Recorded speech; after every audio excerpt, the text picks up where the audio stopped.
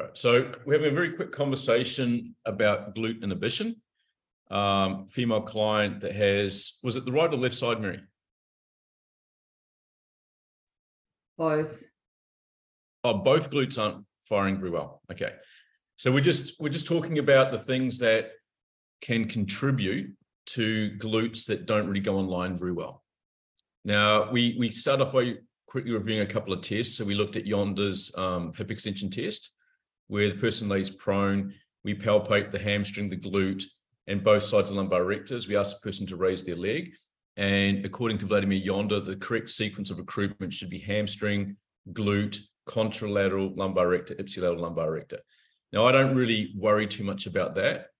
As I was saying, I'm more interested in how well the glute actually comes online. So we know that the glutes produce maximal torque around the hip joint at 180. So when someone's laying prone, their hip is at 180.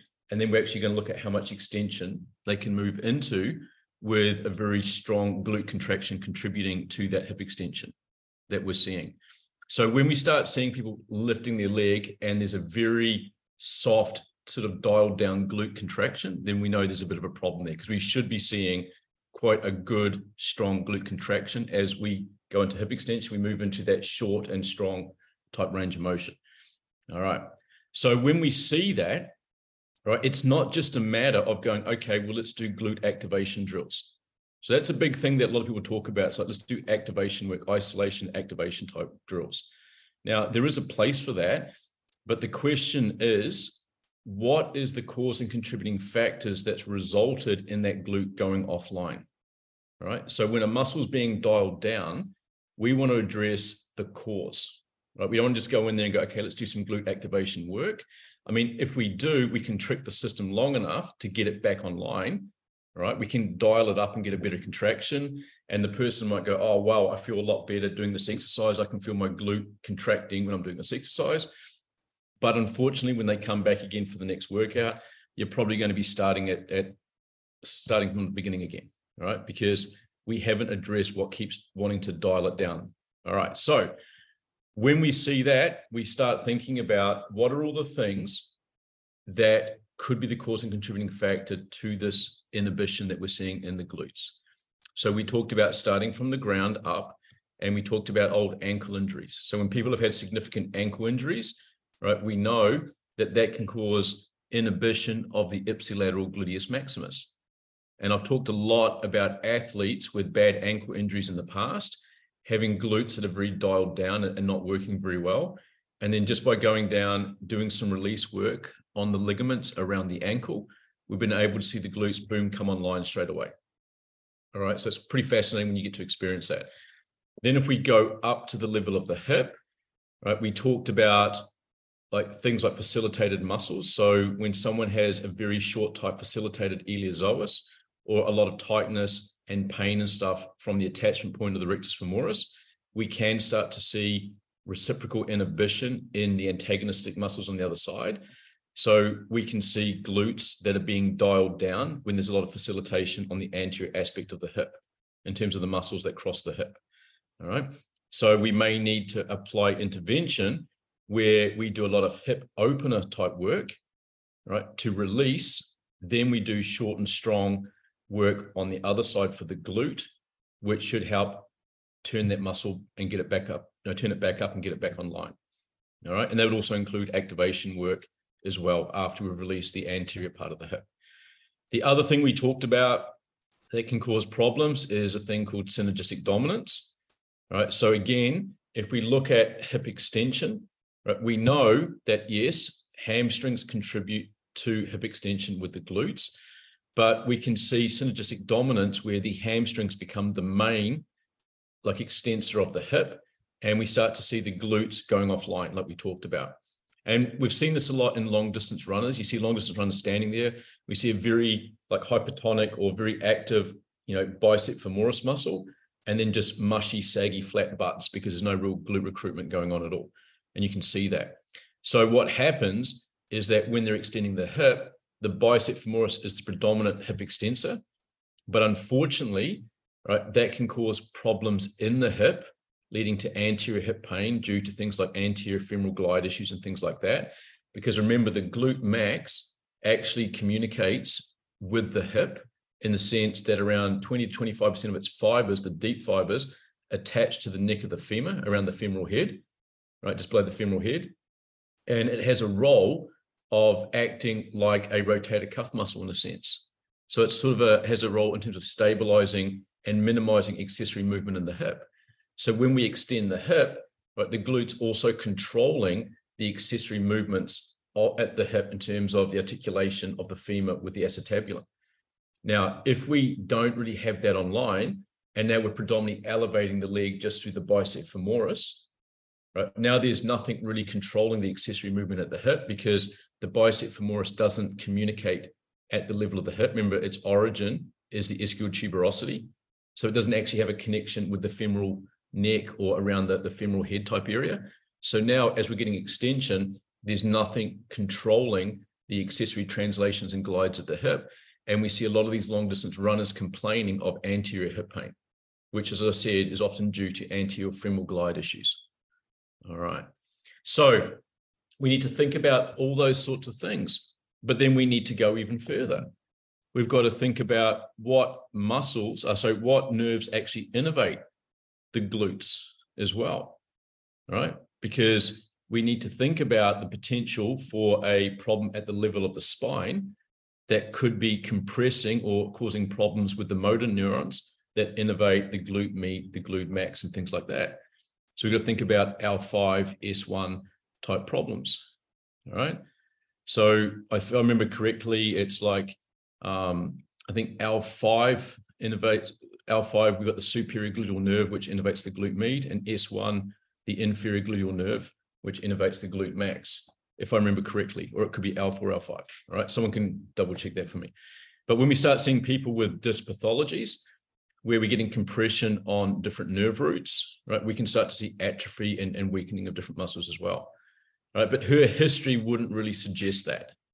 So I wouldn't really be worrying too much about that at this stage. But if you want to, you can still go through those tests just to rule out any contribution from the lower back, right?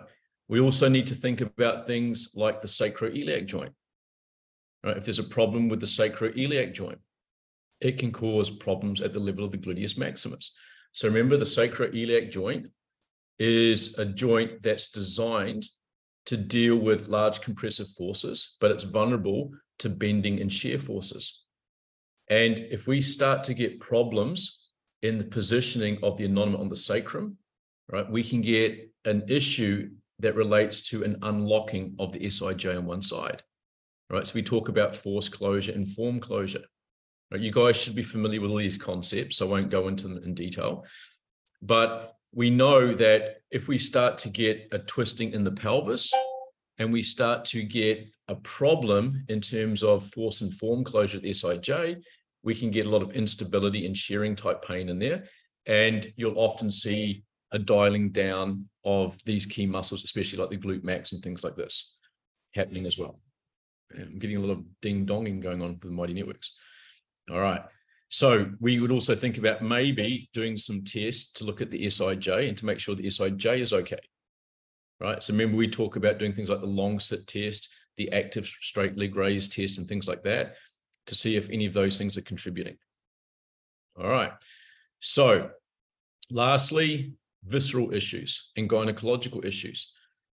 So if a female is struggling and having gynecological challenges, right, that can also be the cause and contributing factor that leads to SIJ issues, which can then overflow and present itself as glutes that are firing very well. All right, so we need to think about all that. So if we are picking up on SIJ issues, remember the totem pole. We want to jump up to the top, right, and move up the totem pole. Sorry, not jump to the top straight away. And think about everything above the SIJ can be the cause and contributing factor to that SIJ problem.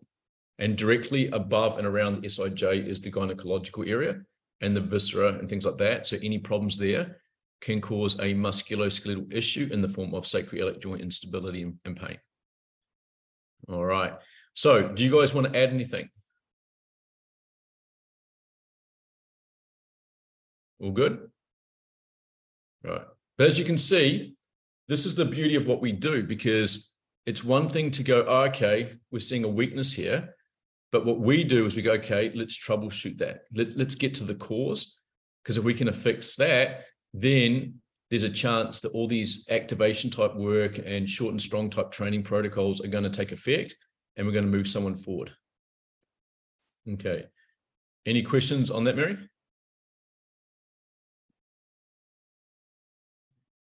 No, I don't think it's SIG issues, because I've done the active straight leg test on her.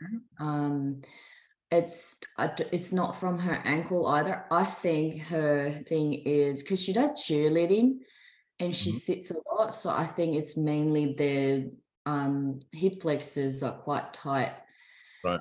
And yeah, it's probably from her. I don't know about gynecological issues.